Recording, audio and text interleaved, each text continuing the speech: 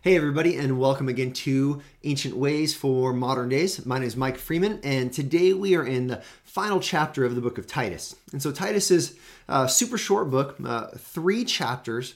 And if you remember, this is the Apostle Paul writing to a younger pastor about how to lead a church and about how the church is to behave and how believers are to think. And so that's much of what we find here, especially as we come to the end. Now, if you remember yesterday, we saw these different roles and what the pastor is to teach different kind of segments of the church to how they're to behave. So we talked about older women and older men and younger women and younger men. And now as we start to turn to chapter 3 and we start to bring it to a conclusion, I want us to remember, I want us to see how Paul reminds us of this change, this new lifestyle. It's not based on our good works, but it's a new and dramatic lifestyle that is based upon the work of Christ. Let's open it up. Let's look at Titus 3, starting in verse 3. Paul reminds Titus and all of us of who we once were. He says, "For we ourselves were once foolish." Now, some of us hear that and say, "Oh, yep, that was me. I could tell you about how foolish I was, disobedient." Some of us are like, "Oh yeah, let me tell you all the times I was just doing what I wanted to, regardless of what was told to me." Led astray. Well, this means we followed the wrong leader, as slaves to various passions and pleasures. You know what? Some of that wrong leader was our own desires that were evil. It says, passing our days in malice, envy, hated by others, and hating one another. Whew. If this doesn't describe my life before Christ, I don't know what else does. This is who we were. We were foolish. We were disobedient. We were led astray. We had all sorts of the wrong passions, and we were really just at odds against so many people. And ultimately, this is where we stood before God. God is wise. We were foolish. God is true, and we were disobedient to His truth. God is the good shepherd, and we were led astray. This is who we were. Verse 4.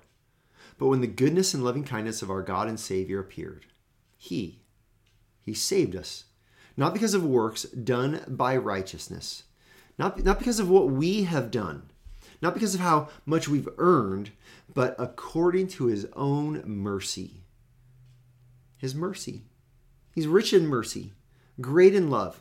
And so by the washing of regeneration, the renewal of the Holy Spirit, whom He poured out on us richly through Jesus Christ our Savior, so that being justified by His grace, we might become heirs according to the hope of eternal life. This is who we were.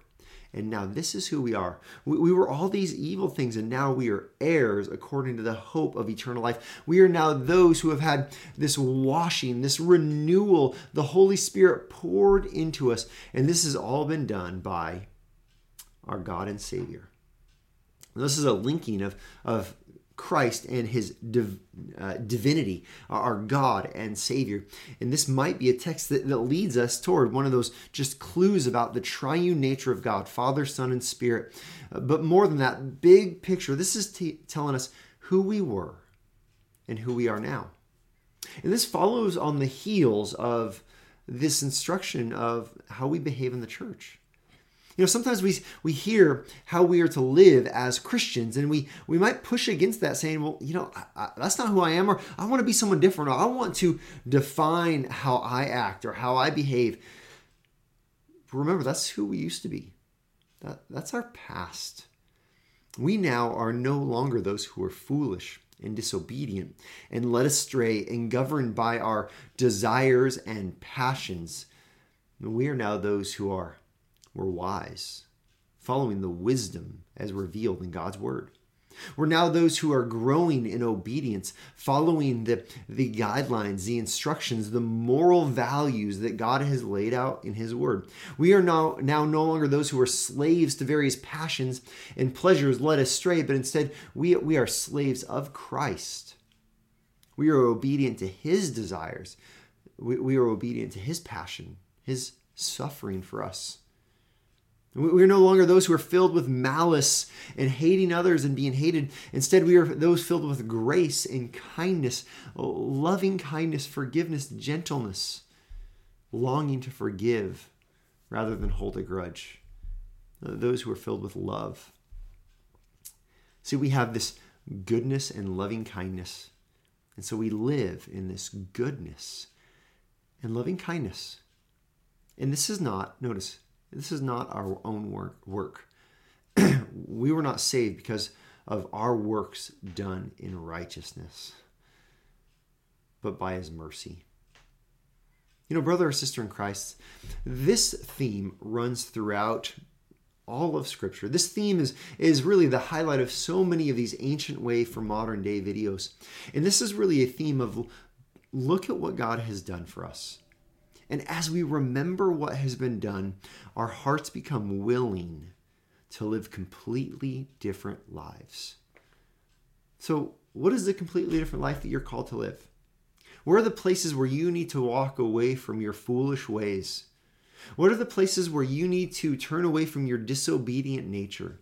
Where is the Spirit prodding you and leading you to no longer be led astray and be a slave to all of the wrong things, but instead that he's calling you to walk in obedience and be a slave to righteousness? What are the places where you have malice and anger and hatred and bitterness and unforgiveness in your heart, where he's leading you to be gentle and loving and forgiving? What are the places of hate that might be bound up, that need to be replaced with a love based upon God's love for you when you were his enemy? See, this is the Christian's moral ethic. This is how we live. We live as those who follow Christ. And this is our ancient way for our modern day.